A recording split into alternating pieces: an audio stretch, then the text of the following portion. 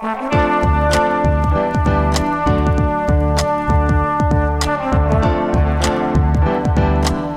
listening to the Co-Main Event Podcast. And now your hosts, Ben Folks and Chad Dundas. That's right. You're listening to another episode of the Co-Main Event Mixed Martial Arts Podcast. I'm Chad Dundas. That's Ben Folks. We're both longtime MMA journalists. And for nearly the last 9 years, we've been meeting here every week to break down all the action in the wild, weird, and occasionally wonderful world of mixed martial arts.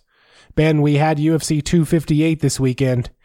Kamaru Usman weathered some early adversity to retain his welterweight title with a third-round TKO of Gilbert Burns, and of course we'll talk plenty about that coming up on this week's show. But before we do, I wanted to start here. It was another week and another instance of the UFC's continuing war on illegal pay-per-view streaming, or at least its alleged war against illegal pay-per-view streaming. UFC President Dana White continued over the weekend to float, without evidence, I will say, this notion that the UFC is basically scaring the biggest illegal pay-per-view streamers into submission. And yet, if you look in the comments section, if you look in the message boards, it sure seems like the people who normally illegally stream UFC pay-per-views are still doing it. Nobody is out here reporting that they can't find a stream or that their normal streams are no longer available. I'm going to read this quote from Dana White from Steven Morocco's story over there on MMA Fighting. He says, "Not a lot of them were streaming tonight," White said at the UFC 258 press conference. We were going to go after another one of the big ones tonight, and they did not stream tonight. So we'll keep doing what we're doing. Ben, what's really going on here? So, what we are led to believe, you tell me if you think I'm understanding this correctly, is that this war on illegal streaming, Dana White's got people outside your house. We're listening to your phone calls, monitoring your entire life. There's a vague we who is coming after you. Mm-hmm. You look out the window, streaming, and there's a van parked out there that says Universal Furnace Company.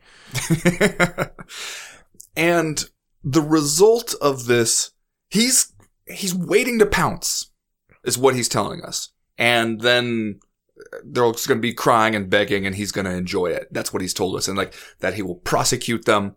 I assume he will go to law school and become a prosecutor just so he can personally prosecute them. There's all this stuff that's going to happen when the trap is sprung. But so far, both times he's told us about doing it, the trap itself is so terrifying, or so he would have us believe, that people are just opting out of the streaming game.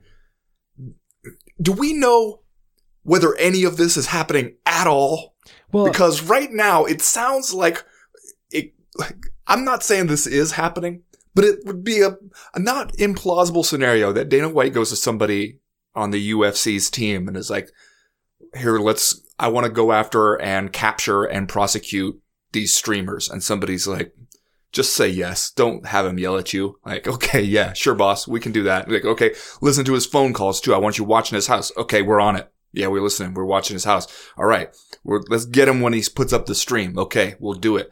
And then he comes to you after fight night and he's like, well, and you go, he must have got scared because he didn't put up the stream. And he's like, aha, got another one. And like, is anything actually happening? Or is this like somebody is Emperor New closing Dana White on this stuff and just telling him, yeah, don't worry about it, boss.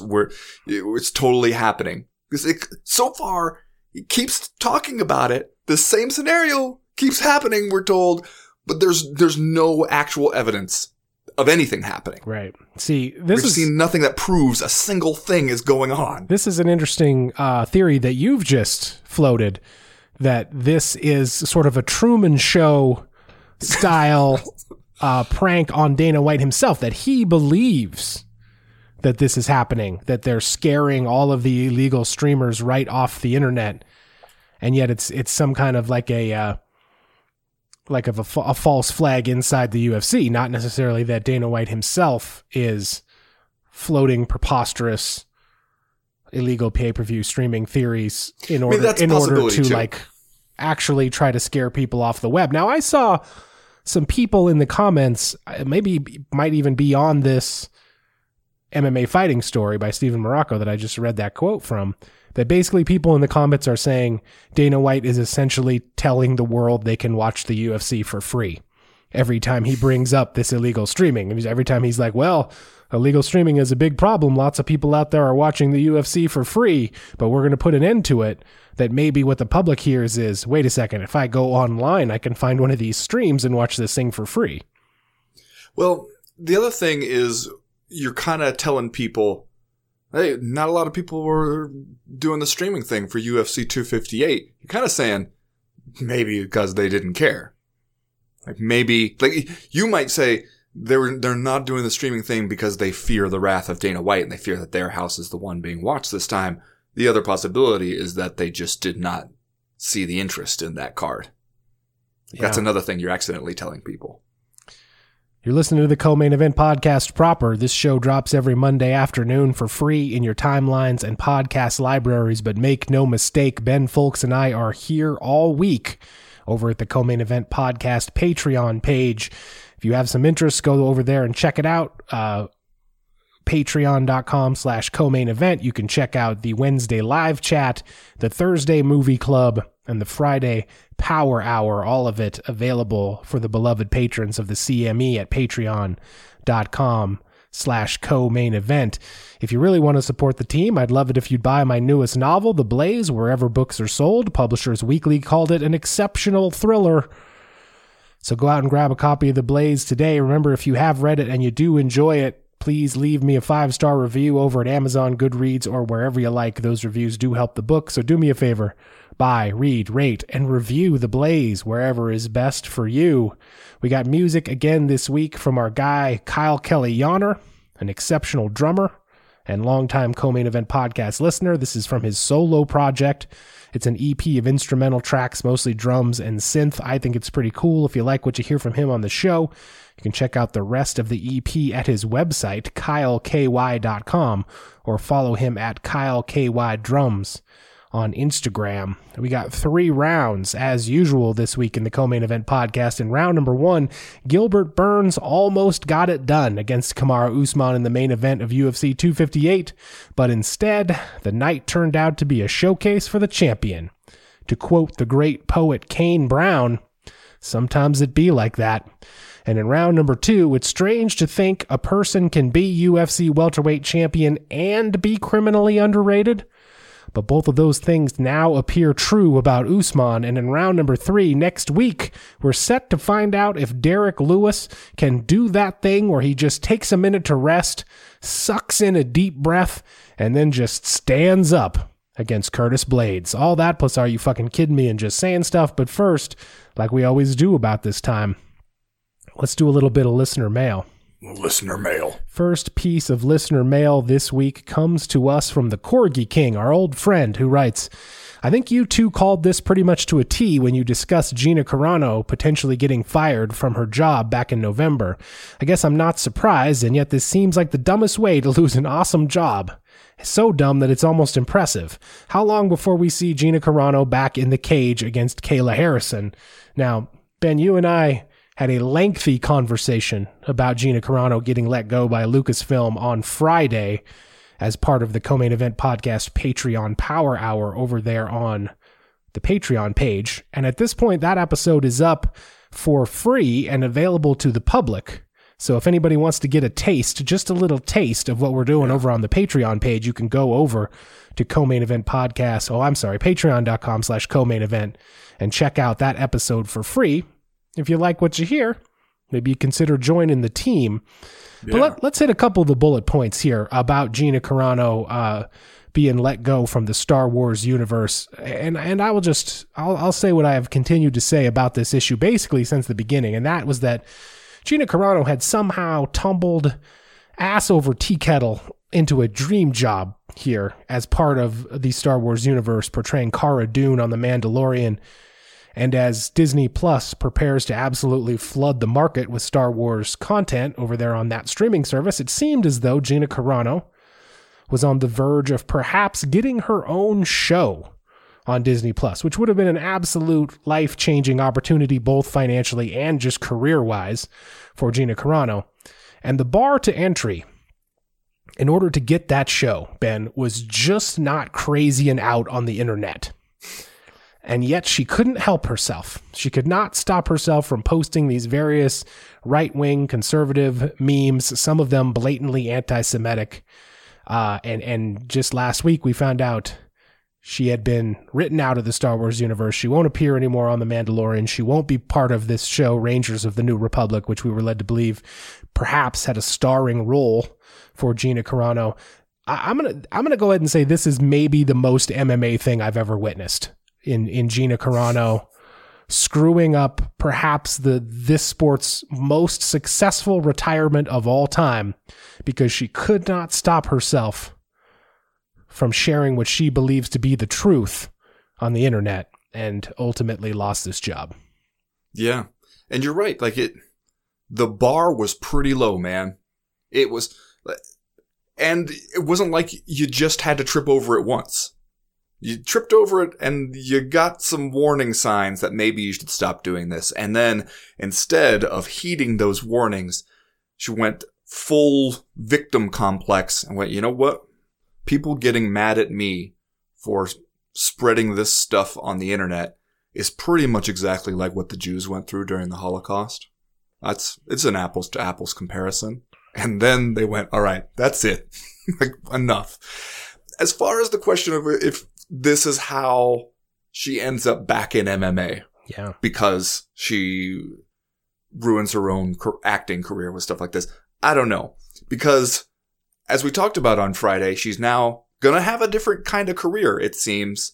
Going to do something with Ben Shapiro's website and film company or whatever, where she's going to create her own film. Living out a dream, she says, to create her own film. I'm going to go on record right now and say that there is no possible universe in which that film is good. There's no way that is going to be a good, by any standard, artistically, whatever. There's no way that's going to be a good movie. Yeah. That comes out of Ben Shapiro's whole production team. Have you read the Twitter thread of a guy who reads Ben Shapiro's novel and then posts a bunch of screenshots and descriptions from the novel?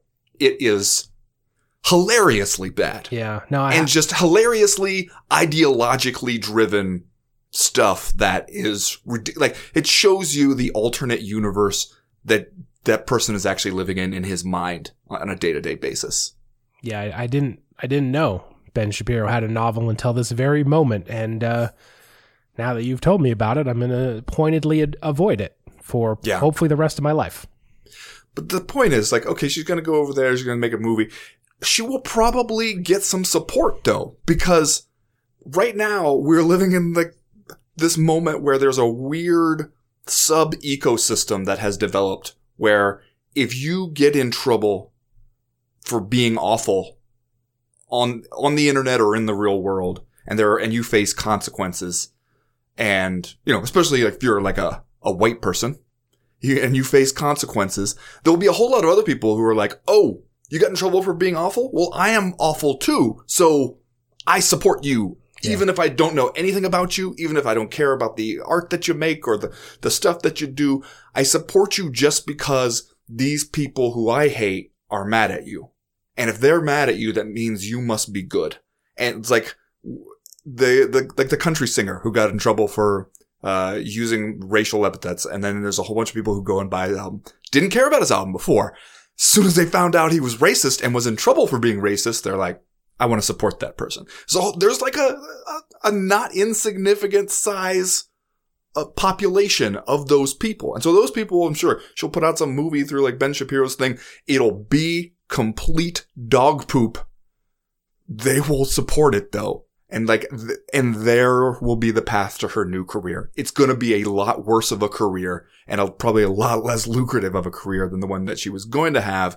But hey, now you can say all the stuff you want to on Twitter and Instagram, share all the debunked conspiracy theories, share all the, like, just dangerous anti-mask stuff you want. And, they'll cheer you for it. So I guess if that's the job you wanted, that's the job you created for yourself. Well, you're right to say that a lot of people, Ben Shapiro included, have been very successful at monetizing that particular worldview and capitalizing on those conspiracy theories and other people's fears and basically like the weakest points of society's collective personality in order to make money for themselves. Although I'm going to go ahead and put the term movie in quotes. If you're watching on the live stream right now, I'm doing it with my fingers, because I have a feeling that whatever Gina Carano and Ben Shapiro come up with that is released directly to the internet straight through whatever his website is barely meets the minimum requirements of being a movie. That's my expectation. And all in all, probably rather still be part of Star Wars if you're Gina Carano, but yeah, maybe that's just me. Next question this week comes to us from Brandon Boyd, who writes, Stefan Struve announced his retirement again, for reals this time. How far could the skyscraper have gone if he would have ever felt comfortable using his height and reach to his advantage? Is Struve the biggest what if ever? Discourse. I don't know that I could say Struve is the biggest what if ever, unless you mean that, perfectly literally, since he is a 7 foot tall, 265 pound man. I see what you did there. Yeah. But he is like one of these weird puzzles, one of these weird cases of obvious physical potential in mixed martial arts, who had a lot of success, really, especially early on in his UFC career, way more wins than losses. He just happened to like suffer some weird physical ailments, like some panic attack stuff. Some other stuff seemed to go wrong with his body, and he ends on a 1-5 skid in his last 6 fights. Most recently, the first round KO loss to Tai Tuivasa at UFC 254 last October. I interviewed Stefan Struve a couple times. I don't know if you ever have, but he's a super nice dude, very professional, pretty good sense of humor. And just all around seemed like a nice guy. It feels kind of good to me to see him walk away, especially, this statement that he released on the internet says that he has a kid now, he has a son. He's going to focus on being a family man. 32 years old for Stefan Struve. I don't know. I feel like this, as long as there's something else Stefan Struve can go do and be reasonably happy and successful in his life, I feel like this is a well-timed retirement for a guy who still has a lot of living in front of him. Yeah. And before we start talking about Stefan Struve as if only he had done this, he would have been something. He beat fucking Stipe, man. Yeah. Stefan Struve beat Stipe Miocic, so you can't say that guy went and had a bad career. I also think that it's really easy for us as normal-sized people to look at him and be like, well, hey, if he just would do this one thing, if he would just fight like a really tall guy, he'd be unbeatable. But it's not that simple. I think, I'm not saying there weren't times when he definitely did not make as much use as he could have out of that size and that reach. But it's also not a superpower. It's not like something that is insurmountable. You're still in there with another trained fighter, and in the heavyweight division, another big dude who can hit hard, who is gonna come up with some kind of solution, or at least some kind of plan to try to deal with your height. So it's not as if, oh man, if only we could be put in Stefan Struve's body, we'd be undefeated or something. There's still a lot more to it. But I went once to a restaurant with Stefan Struve and Anthony Hardunk when I was writing, and Stefan Struve was very young at the time still, still pretty early on in his career. And Anthony Hardunk, he had been training with Anthony Hardunk and, I think maybe even living with him for a little while, and I was talking to them about their coach-fighter relationship and everything. And you realize when you go somewhere with him, you walk into a restaurant and people are just openly gawking at the 7 foot tall giant who just walked in. And you realize, man, that's everywhere he goes. And, you sit down at the table that is not made for a dude his size. Right. And, live in a world that's not made for his size. And everybody's looking at you. And you just realize, okay, you might think, a lot of people sit back and be like, oh man, if only I was 7 foot, I'd be undefeated MMA world champion and everything. And it's there are some things about it that seem like not so great. Yeah. That seemed like an ongoing adjustment that you have to deal with everybody else's shit throughout your entire life. Yeah, I remember one time I interviewed him just about what a pain in the ass it was to travel for a UFC event to go fight, because he would be coming over from the Netherlands, and that like he would get like a coach seat. The UFC would just pay for like a regular seat, and like even if it was first class, you're still 7 damn feet tall. He's like, you got to be crammed in this transcontinental flight, and then and you're also just in the airport where nothing is big enough for you. You got to sit in those plastic chairs, and then you get to the hotel where it's like, you just have a normal room at the hotel. Nothing in there is big enough for you either. Not the bed, not the chairs. Like and it just sounded like a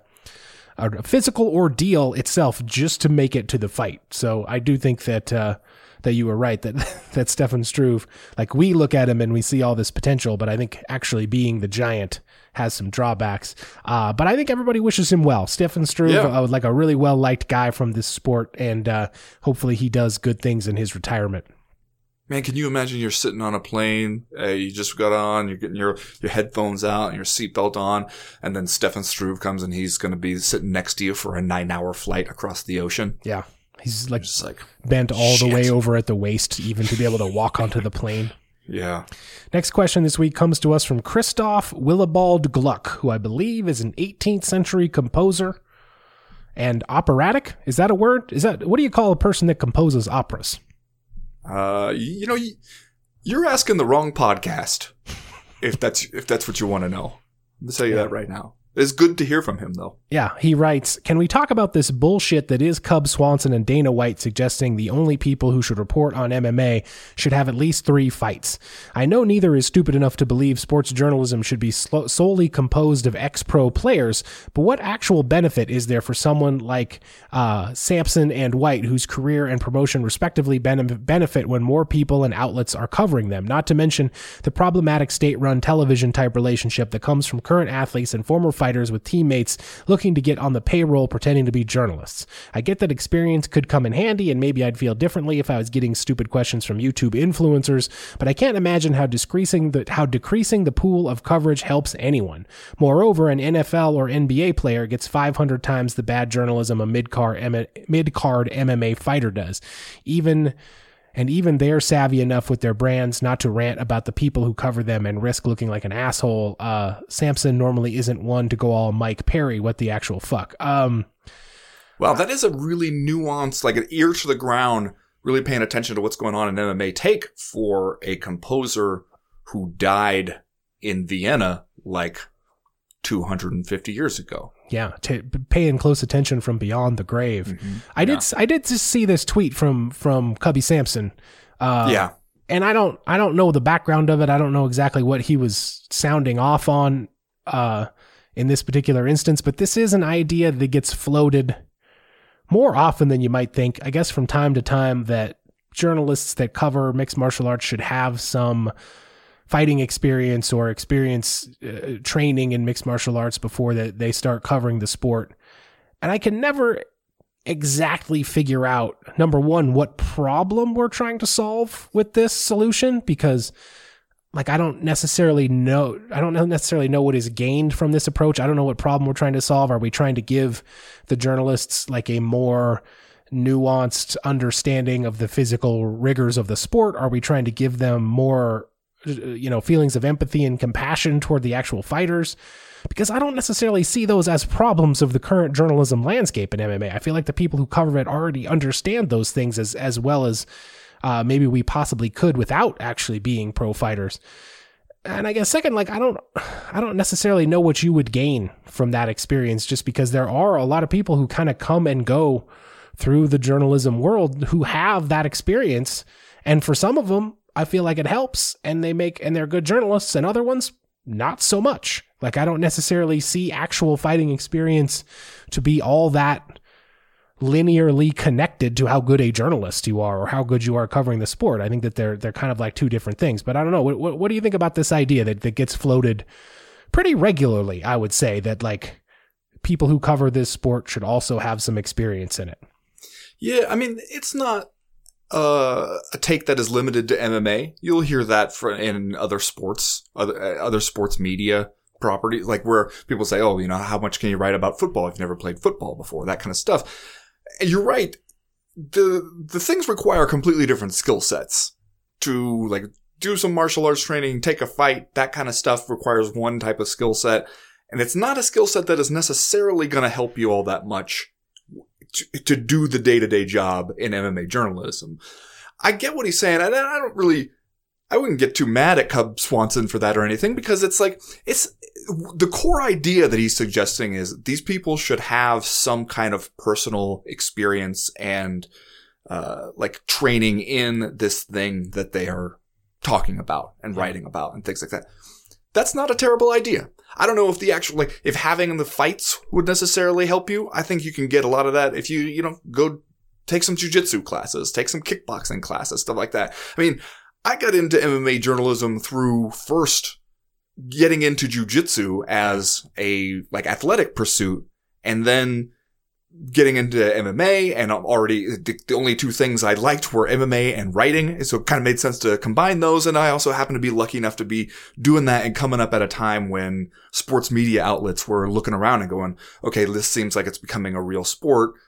We need to cover it. Who can we get to cover it? And MMA is a tricky one. You can't just take your golf guy and be like, hey, we're putting you on the MMA beat. He didn't know anything about it. And the people are going to spot that really easily. And so it's like and that story is not necessarily uncommon. I know a bunch of people in MMA media who have a varying degree of experience. I've known black belt, jiu-jitsu black belt, legit people in the MMA media. And I've also known people who, they've taken a couple classes here or there, but they're really good journalists and they're really good at what they do. And so I get what he's saying. I also think sometimes when I hear fighters getting mad about media, and here it's my turn to do this thing with my fingers. Yeah. I wonder sometimes if they are failing to make a distinction between actual real media who cover this sport for a living, and that is their job, and just people talking shit to them on Twitter. Yeah. Because especially when you compare what MMA media says about fighters for the most part to what NBA media says or NFL media says, it is nowhere near as bad or as vicious. I mean, in the NFL, they will get up there on sports talk radio and spend 2 hours talking about how you should be fired and driven from the land with torches. They will talk all kinds of shit about how awful you are and what a waste of money you are and what a bust you are. And it can, especially depending on the media market you're in, it can be really, really brutal. And you don't really see that in MMA media. I mean, there's sometimes where people are doing these sort of analysis of where they think this fighter can go, what's he's capable of, who's going to win this sort of matchup. And maybe when they're doing that kind of breakdown and offering their opinion, you feel like they're being unkind to you or ungenerous to you. But I don't see people kind of going out of their way in the actual MMA media to be dicks to these people. And I definitely don't see MMA media being like, this job is super easy. It doesn't take anything. These guys, this guy is a wimp for not being able to take more punishment. I think the people who follow this, and if you're around this world, you realize this is super hard. Yeah. This is a super hard sport, not just the actual physical competition of it, the lifestyle. A lot of it seems super hard to do that level of intense training as much as they have to do just to get yourself ready for a fight. The financial realities of where, your opponent can screw up his weight cut and get sick and go to the hospital. And then the next thing you know, you don't have a fight and you don't get paid. And I don't see media people being flippant about that very often. I see them pushing for the fighters to be better taken care of in a lot of those regards. And I don't know if that's something where they're just, they feel like they hear a bunch of shit from people and they look on it and some guy, maybe he has a website that he writes on. Maybe he's just some guy on Twitter and maybe they're not making a distinction and being like, okay, you assholes think it's so easy. You get in there and do it. Yeah. And I could understand where that frustration would come from, but I don't know if I see that from a whole lot of the media. But hey, would it be a good idea for everybody to know what it's like to get caught in a rear naked choke or to know, to have some experience, to know what some of this stuff feels like? Sure, but it's also, that doesn't mean you'll know what it's like to be Cub Swanson. Doesn't mean you'll know what it's like to fight for a living and have everything depending on that. It does maybe know, once you do something a little bit, especially like me with jiu-jitsu, I got, pretty decent at jiu-jitsu, got purple belt level, and it's you get guys in there every once in a while, somebody who comes in and who has like real fight experience and they're a real MMA fighter. I've grappled with like kind of mid-level MMA fighters, and they're way better than I am. And you realize when you do something like that the gap between, pretty good average guy and the professionals, it's not a little, it's a chasm. Yeah. That is one thing that you can realize from having that experience, that they are not just a little bit better than people, average practitioners, hobbyists who are pretty good at it. They are just miles and miles better. But I don't know, how much does that translate to you being a better journalist? I'm not sure. Yeah. I continue to think that it's kind of amusing that MMA journalists are basically the only people in this sport to have any kind of professional standard applied to them. Like, every single other person in MMA just acts like a lunatic all the time, including many of the fighters and the guy who runs the sport. And everyone's just sort of like, oh, well, that's just how it is. But like a journalist wears a baseball cap to a press conference, and everybody online will be, look at this motherfucker. Look at this guy. Show some respect wearing a ball cap to the press conference. I guess the only other thing I would point out is that MMA media is not a monolith.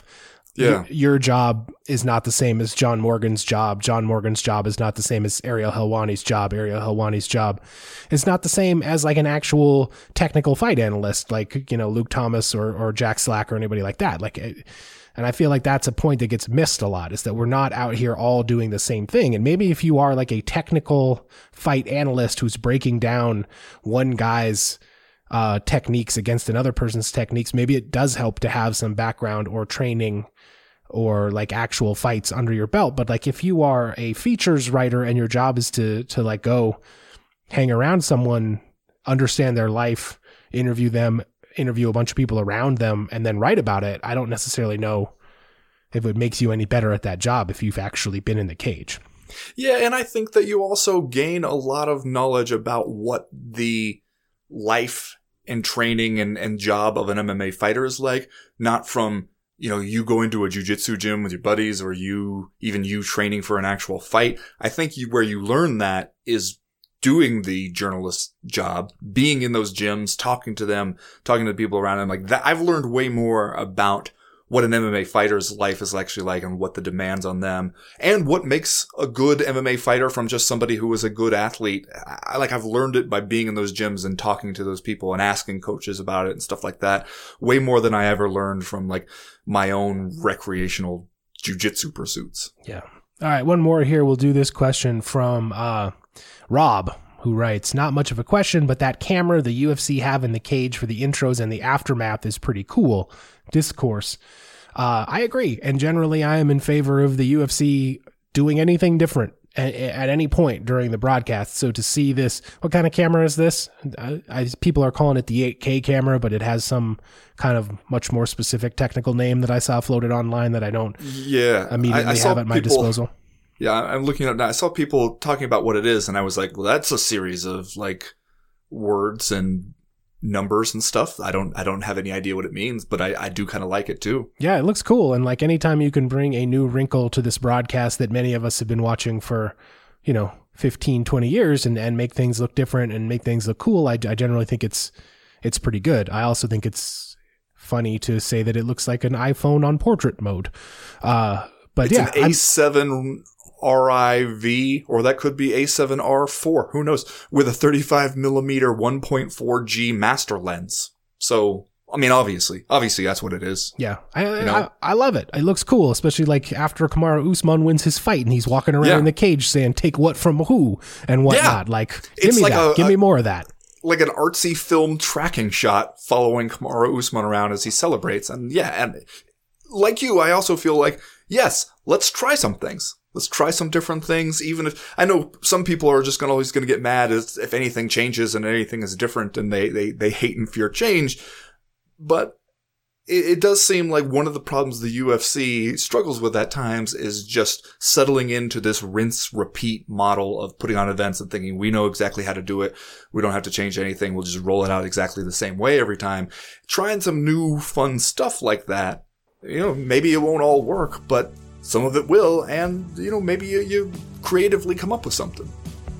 That's going to do it for listener mail this week. If you have a question, comment, or concern that you would like to air to the podcast in future weeks, you know how to do it. Go to the website, comainevent.com. click the link in the top right-hand corner of the screen that says email the podcast. That'll get you in touch with us. As for right now, though, we're going to go ahead and get started with round number 1.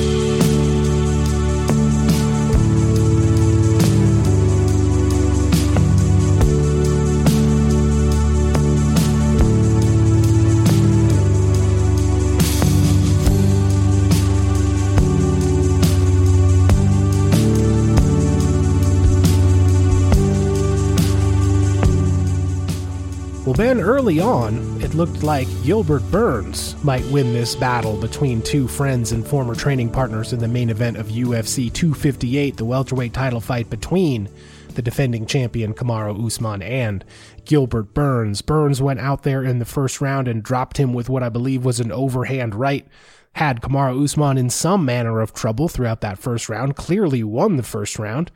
And then, I think in really impressive and telling fashion, Kamaru Usman managed to sort of rally the troops, come back out in the second and then very quickly into the third, reestablish his dominance, and ends up winning 34 seconds into the third round via TKO here to cement a successful defense of his welterweight title. Let's talk for a second here about Gilbert Burns, who obviously reacted in very emotional fashion when this thing was over. He had waited a long time for this title fight and sure seemed to have it in hand for the first 5 minutes, and then things kind of fell apart. I know after the event, he expressed some misgivings about how he handled that situation in the cage when he had Kamaru Usman hurt. Then maybe he went a little bit too crazy trying to finish the fight.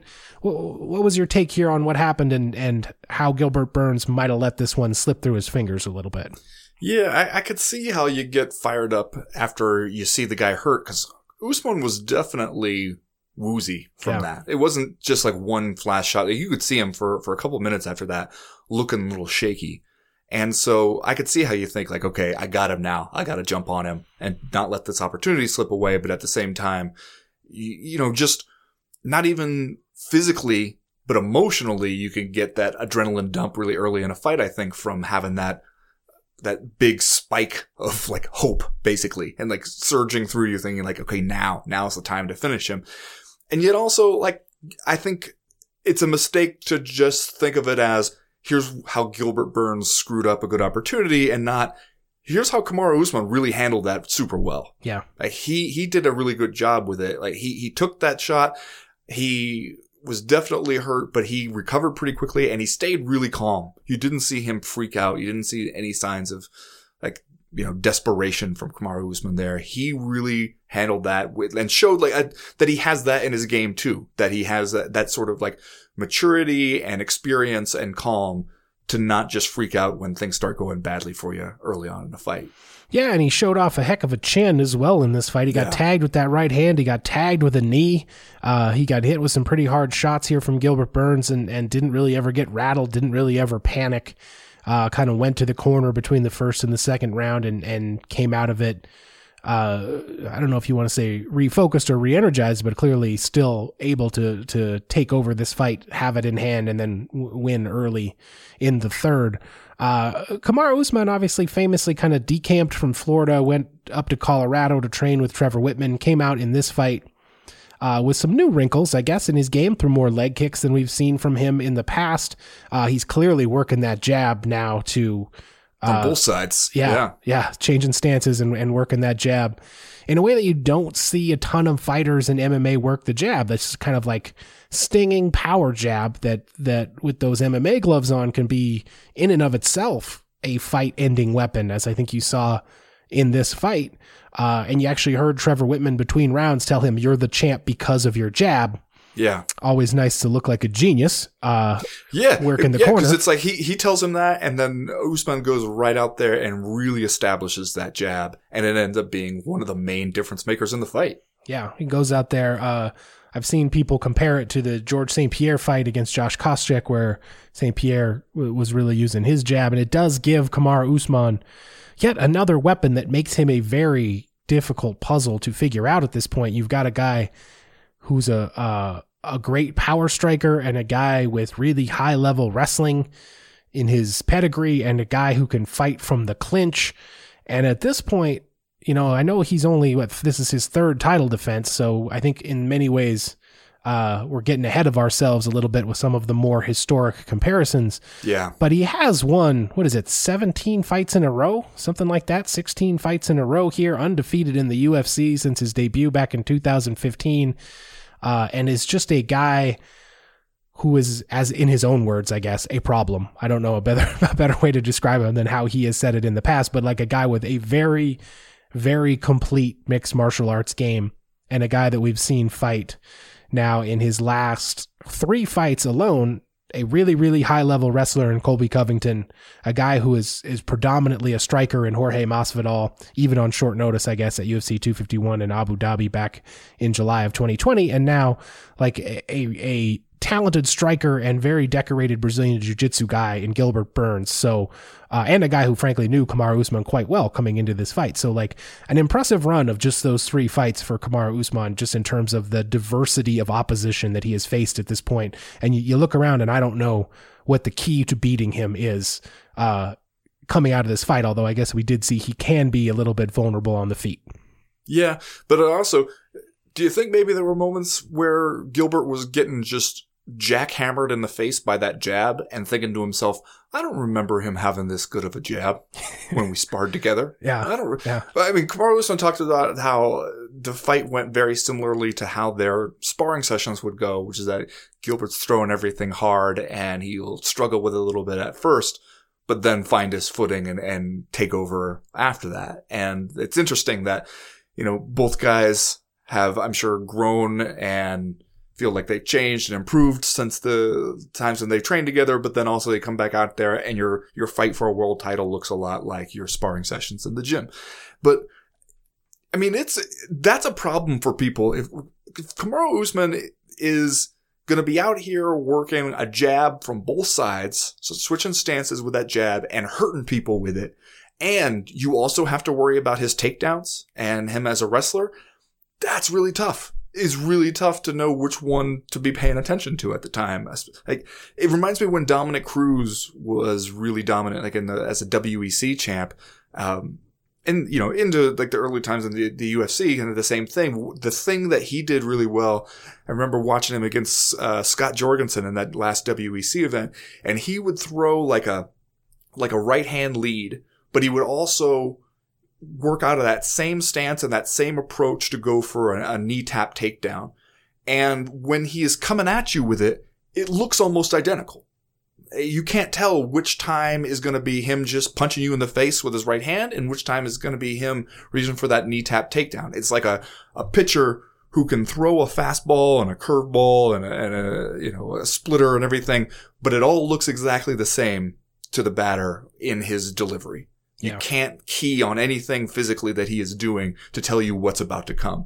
And if you can, like, Kamaru can compare that jab and also like make people worry about the takedowns, that's going to be tough. You look at, especially at what we know of the people right now in the welterweight division and what they bring to the table. It's tough to see who in there beats him right now. Yeah. This was really smart, I think, for him to go train with Trevor Whitman, a guy who can sharpen those specific skills and add some more tools to the toolbox there that have, at this point, really made Kamaru Usman an extremely well-rounded, extremely talented guy who is going to be a difficult puzzle for anyone in that division. I know coming up in round 2, we're going to talk a little bit more about what we think is next for him, some of these comparisons floating around, and what could be the future at 170. First, though, let's go ahead and do Are You Fucking Kidding Me? Before we move on to round number 2, I think we have a joint Are You Fucking Kidding Me this week regarding Dana White's comments after Ariel Helwani's reaction to Gina Carano's social media post. As I said at the top of the show, at least one of which was blatantly anti-Semitic, and another of which was just unbelievably tone deaf, basically comparing being conservative in America in 2021 to being Jewish during the Holocaust in Nazi Germany around World War II. That being the one that specifically seemed to get Gina Carano written out of her role as Cara Dune. After being asked about it a lot on social media, Ariel finally posted about a 9-minute video in response over the weekend, a video that I frankly considered to be incredibly restrained and incredibly thoughtful. in reaction to this situation, especially considering how close to this situation and how emotional you can imagine that it would be for him. And then Dana White made this response. He says, "Leave Gina alone." This during some manner of media event surrounding UFC 258. "Listen," says White, "we all make mistakes. We all make mistakes. For everybody to go in on her, I love how Ariel Helwani made it all about him. It was all about him. Such a douche." Are you fucking kidding me? I guess I would say, first of all, it is about him. Would be my opening comment. Like, it is explicitly about him. And the fact that you would take this kind of reaction to him being well within his rights to say something about this specific instance is incredibly "are you fucking kidding me" worthy to me. It's weird to me that in this situation, Dana White is asked about Gina Carano, what's going on with her, and he chooses to make it about Ariel Helwani by accusing him of making it about him. And you're right, like what Ariel said about it. First of all, it was reasonable that he would have something to say because everybody's going to be asking him, because in those early days coming up and doing like MMA Rated and stuff like that during the Elite XC era, he did a bunch of interviews with Gina Carano. You know, she was generous with her time with him. That helped him out early on in his reporting career.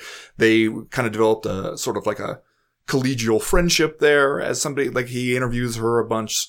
And then people are going to be asking him like, "Hey, what do you think about your buddy Gina Carano posting like anti-Semitic stuff? Like, what do you as a Jewish man make of that?" Like, he's going to have a response to that. And the response was very reasonable.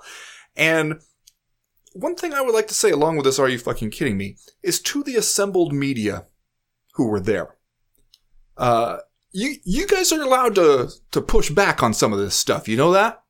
Like, you don't have to just sit there and offer up, "Hey, Dana, give us a soundbite on this thing." And then when he says some ridiculous stuff, like he goes after Ariel Helwani when you asked him about Gina Carano, you're allowed to come back with a follow-up to that. You don't have to just jot it right down and take it to the click factory. You can have something to say about that in response, and you probably should. Yeah. Are you fucking kidding me, dude? The other thing, too, is the whole "leave Gina alone, everybody makes mistakes." This is the same guy who fired Stitch Duran for criticizing the Reebok deal. Right? And did it for the same reasons that Lucasfilm fired Gina Carano, really, is because somebody said something and you thought, wait, that has the potential to mess with the money. And we don't want anybody messing with the money. And therefore, we would rather fire you than give you the chance to be out here messing with the money. That's why Lucasfilm fired her, because she was messing with the money, making herself into somebody that people wouldn't want to watch on TV. And Dana White, he's fired people for saying stuff on social media before, as long as they're people he doesn't feel he needs, or he feels that he can just go ahead and cast off.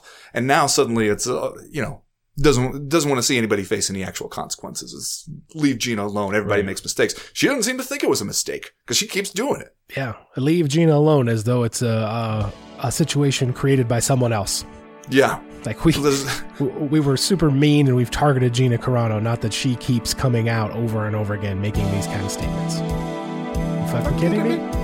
That's going to do it for round number 1. We'll be right back with round number 2.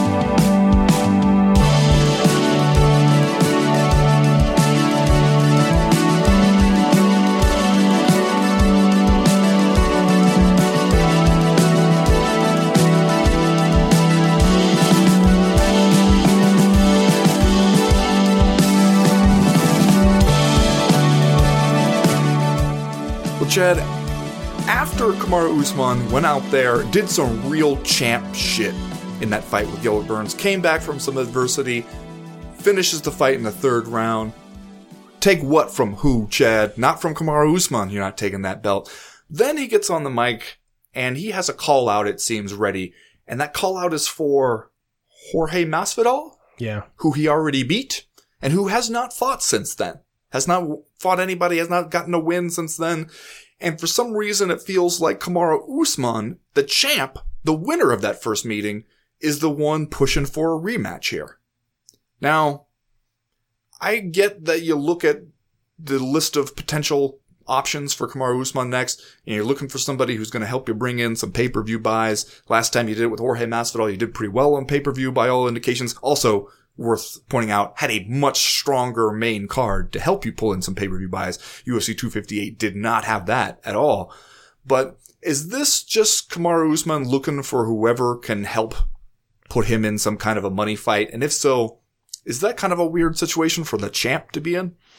In some ways, yes. Although it's a little bit different than what we see going on, for example, at lightweight, where, you've got this division full of top contenders, any one of whom might be able to emerge from the belt, and where it seems like the competition over that title, which we currently, I guess, are going to leave on Khabib Nurmagomedov, even though he's retired, could be stiff and interesting and fun to watch. In the welterweight division, Kamaru Usman has already defeated all of the top 4 ranked contenders for that title. I guess that being Gilbert Burns, Colby Covington, Leon Edwards, and Masvidal, in that order from 1 to 4. And that leaves Wonderboy Thompson, Michael Chiesa, and then Tyron Woodley and Damian Maia, who I believe Kamaru Usman has also already defeated. Yep. So it's not like there's any real pressing new business beating the door down right now for Kamaru Usman.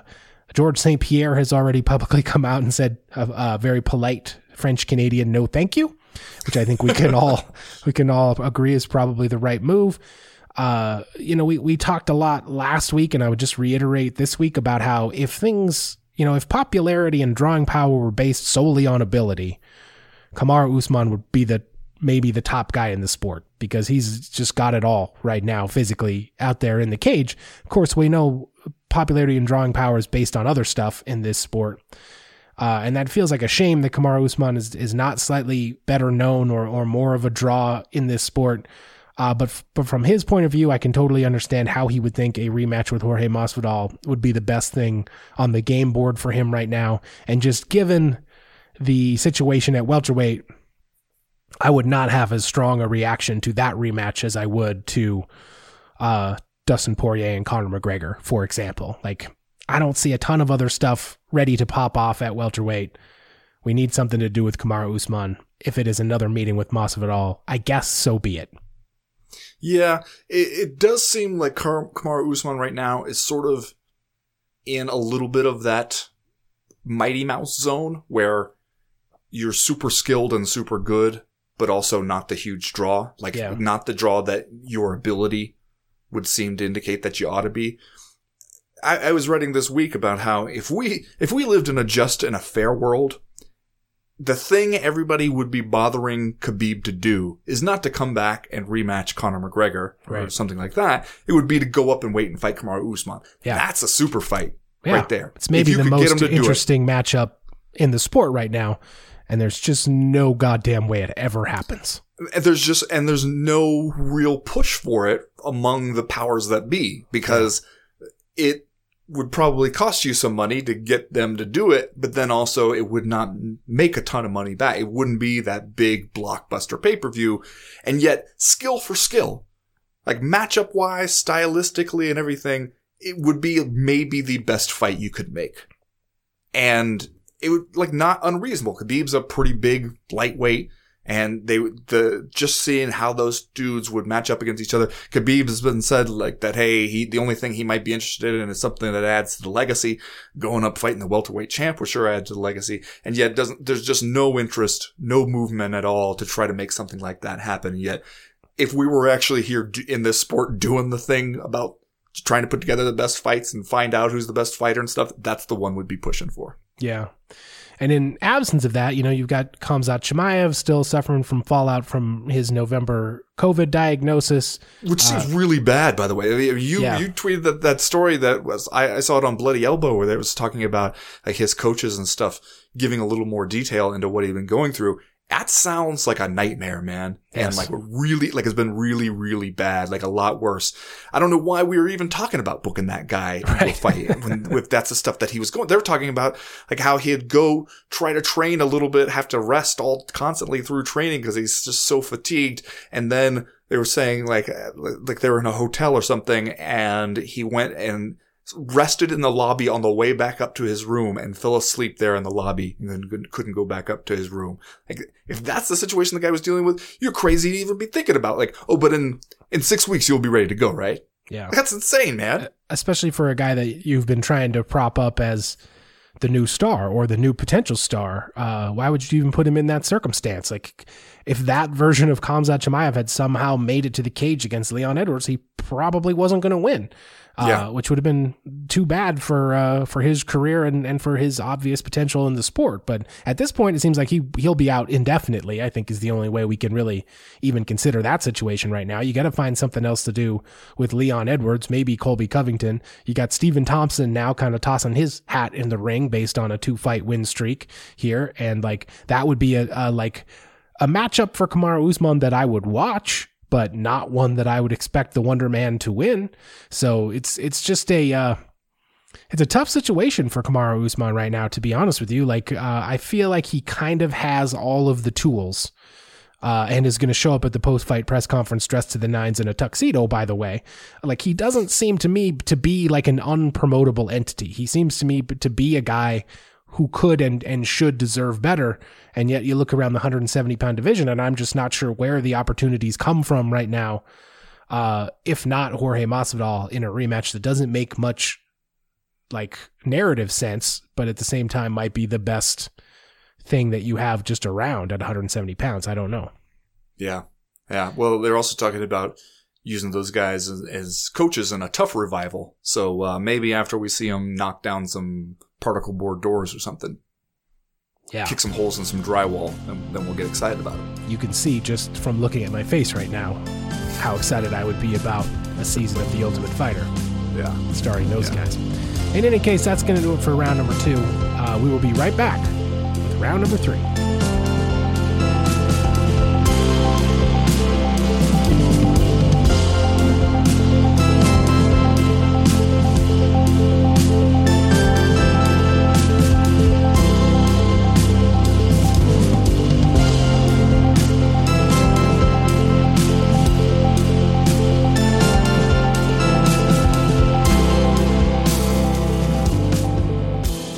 Ben, this weekend's event from the Apex Arena in Las Vegas is going to feature a heavyweight contender fight between Derek Lewis and Curtis Blades.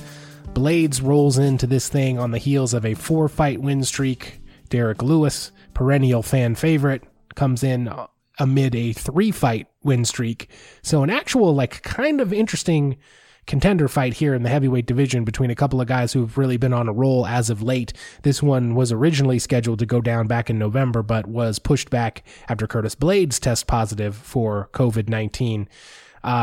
What do you expect to see here between these two heavyweights? Obviously, Curtis Blades, a guy who has tremendous grappling skills to go along with a serviceable stand-up game, and Derek Lewis, a guy who we all know goes out there and hunts for the knockout every time out, and yet also has this uncanny ability to just kind of get up off his back when fighting even wrestlers and grapplers whose specific pedigrees are on paper far more accomplished than his own. So what are you going to be looking for here in this one?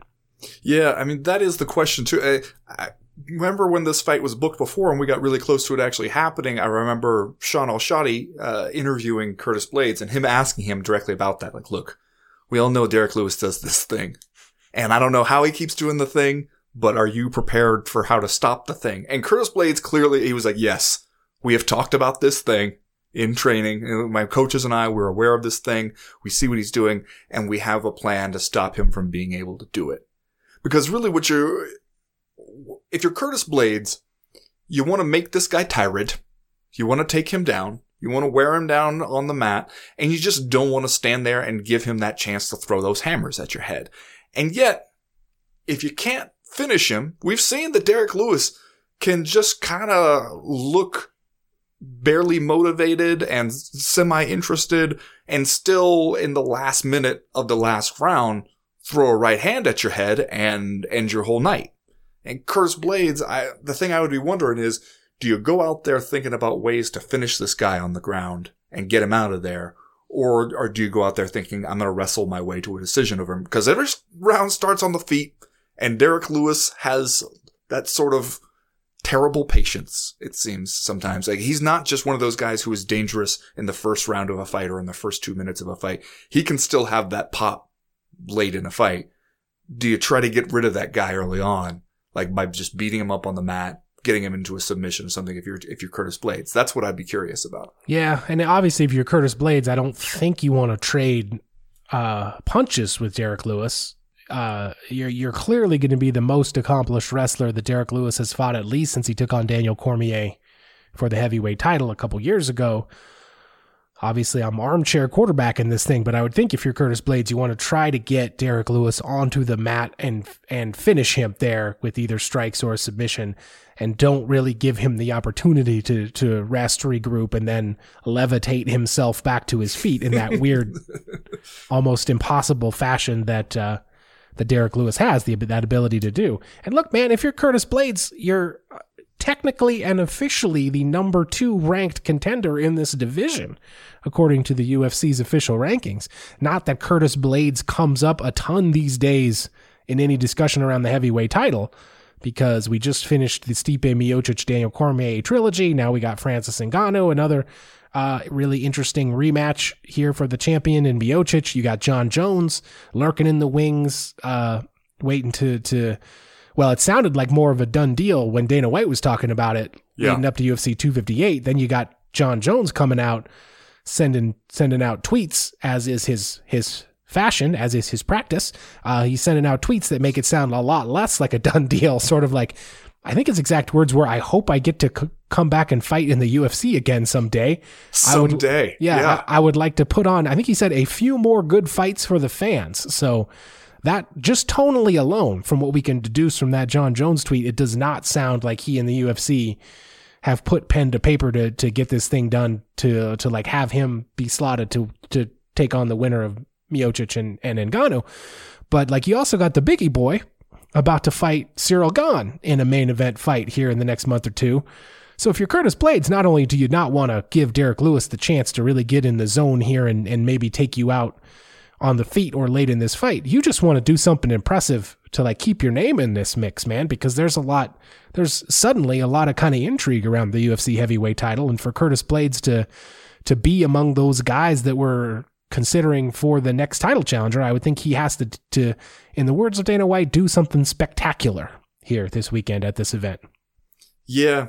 And even then, I mean, you can do something spectacular, and 6 weeks from now, we'll kind of have forgotten it, you know, because it's just sort of the way the calendar is working and the way that division is working at the time. But, you know, still would be a whole lot better than going out there and getting knocked out, if you had to choose, you know? Yeah, better to win this fight than get knocked out, I think. Although, I'm looking at... That's the scintillating analysis that the people come to the co-main event podcast for. It's better to win this fight than to get horribly knocked out by Derek Lewis. See, that's the benefit of my years of jiu-jitsu experience. There you go. So right that's there. what I'm bringing to the table here. That's why you were able to come up with that. The odds on this one, Curtis Blades right now, about a 4-1 favorite. Yeah. You know, pretty reasonable. Derek Lewis, I see you can get him as high as plus 336. I'm looking at bestfightodds.com here. If you had $20 you never wanted to see again, Chad, do you feel confident enough in Derek Lewis's ability to do that Derek Lewis thing to Curtis Blades? I mean, you know I love to take a flyer on an underdog. Derek Lewis could win this fight, man. Derek Lewis can win any fight. Anytime you got a guy who hits as hard as Derek Lewis in this division, he could win this fight, though I don't necessarily think those odds are too far from accurate. He's the biggest underdog on the card. Always good from your main event slot. Yeah, that's unusual. You and I were taking a gander at this card before we started recording this round. You got a lot of, it feels like there's a lot of old friends on this card that we haven't heard of in a while. You got Andrei Arlovsky on this thing. You got Eddie Wineland on this thing. You got Chaz Skelly on here. Just like, it seems like a group of fighters that are coming back for some manner of reunion or something. Yeah, I also notice that we're doing a sort of preemptive, protective thing here, where last time we tried to book these guys, fight fell apart at the last minute. This time, including the main event, you have 4 fights in the heavyweight division on this fight card, which that is also unusual. You usually don't see that many heavyweight fights on one fight card. We're putting enough guys on there. You got Andrei Arlovsky and Tom Aspinall. You got Alexei Oleinik and Chris Dachhaus. And something happens to the main event. One of those guys is getting a call. Yeah. And we can all just hope it's Alexei Oleinik. Can we not? Yes, we can. All right, let's do Just Saying Stuff. And then we'll get out of here for this week. Ben, I know that you probably saw Julian Marquez. Okay, so this is where I was going to go too. It doesn't surprise me that we're both of a similar mind here for Just Saying Stuff. Shows up after a long drought, a long time spent away from the octagon. Gets himself a hard-fought victory over the weekend against Maki Pitolo. 3rd round Anaconda choke victory over the Coconut Bombs. And then... I don't know. How would you term what Julian Marquez, the message that he sent to Miley Cyrus in the aftermath of this thing? It's like some teen going viral trying to ask out Brad Pitt to prom or something. Yeah, borderline sweet, right? Mm-hmm. Miley Cyrus seems surprisingly into it. Frankly, she says, shave the MC in your chest hair and you got a deal, pretty much. And here's where that's MMA... That's not so bad. That's pretty easy. You can shave the MC in there, and even if she doesn't come through with a date or anything, and it's all for nothing, then you just shave the chest hair and start over again, and it's fine. And I guess I'm just saying this week, here is where MMA rears its head. Because we often say this is why we can't have nice things in this sport. People don't know when to say when. You don't know when to take a golden opportunity and just accept it. Julian Marquez comes back the very next day. And he's gunning for a henna tattoo. He actually has a Photoshop of the thing here done up. Says, if you get a henna tattoo that says Cuban Missile Crisis above your belly button like Tupac, I'm in. #ThugLife smirk emoji. And this is where things kind of go off the rails for our guy. You took a swing way out of your weight class here. Yeah. And it was looking like it was going to work. And then you want to come back with like a counter proposal after that? Oh, man. Come on. You had it. You know? You had it right there. And then you screwed it up. Part of my Just Saying Stuff here, as pointed out here on Twitter by one of my must follows in the MMA Twitter sphere, Jessica Napick. I'm sure I'm nailing the name, at Jessica Napick. And she points out, I think the worst part is I'm 100% sure she has no idea what his fighter nickname is, so this sounds even more insane. Like, that's true. Miley Cyrus does not know. She never heard of Julian Marquez before this, and people brought it to her attention. And if you don't know that his nickname is the Cuban Missile Crisis, you're going, why the hell would this person ask me to get a henna tattoo of the historical event Cuban Missile Crisis in order to go on a date with him? That is the craziest shit I have ever heard. Yeah. And that's at that point you're glad that you didn't, accidentally give into a date with this person. You're just like, get Cuban Missile Crisis tattooed on your body. What? Why? Even a henna tattoo? Like, what? Why would I want the Cuban Missile Crisis? It was a very tense few days in world history before any of us were born involved in this thing. It's just a wild, wild request. Yeah. Oh. If you're Julian Marquez, the only reply you need to make here is a photo of you with the initials shaved in your chest hair. Yeah. And and the words "send me location." That's it. That's all you need to do here. Yeah. Take her out to Olive Garden and show her a good time. Be a gentleman. Unlimited breadsticks out there at the Olive Garden. Any case, that's going to do it for the Co-Main Event podcast this week. Thanks, everybody, for listening. We will be back at the Patreon page all week long. Don't forget, even if you're not a member, you can roll over there right now and listen to last Friday's Power Hour with an expanded conversation about Gina Carano, as well as a bunch of other powerful topics from last week.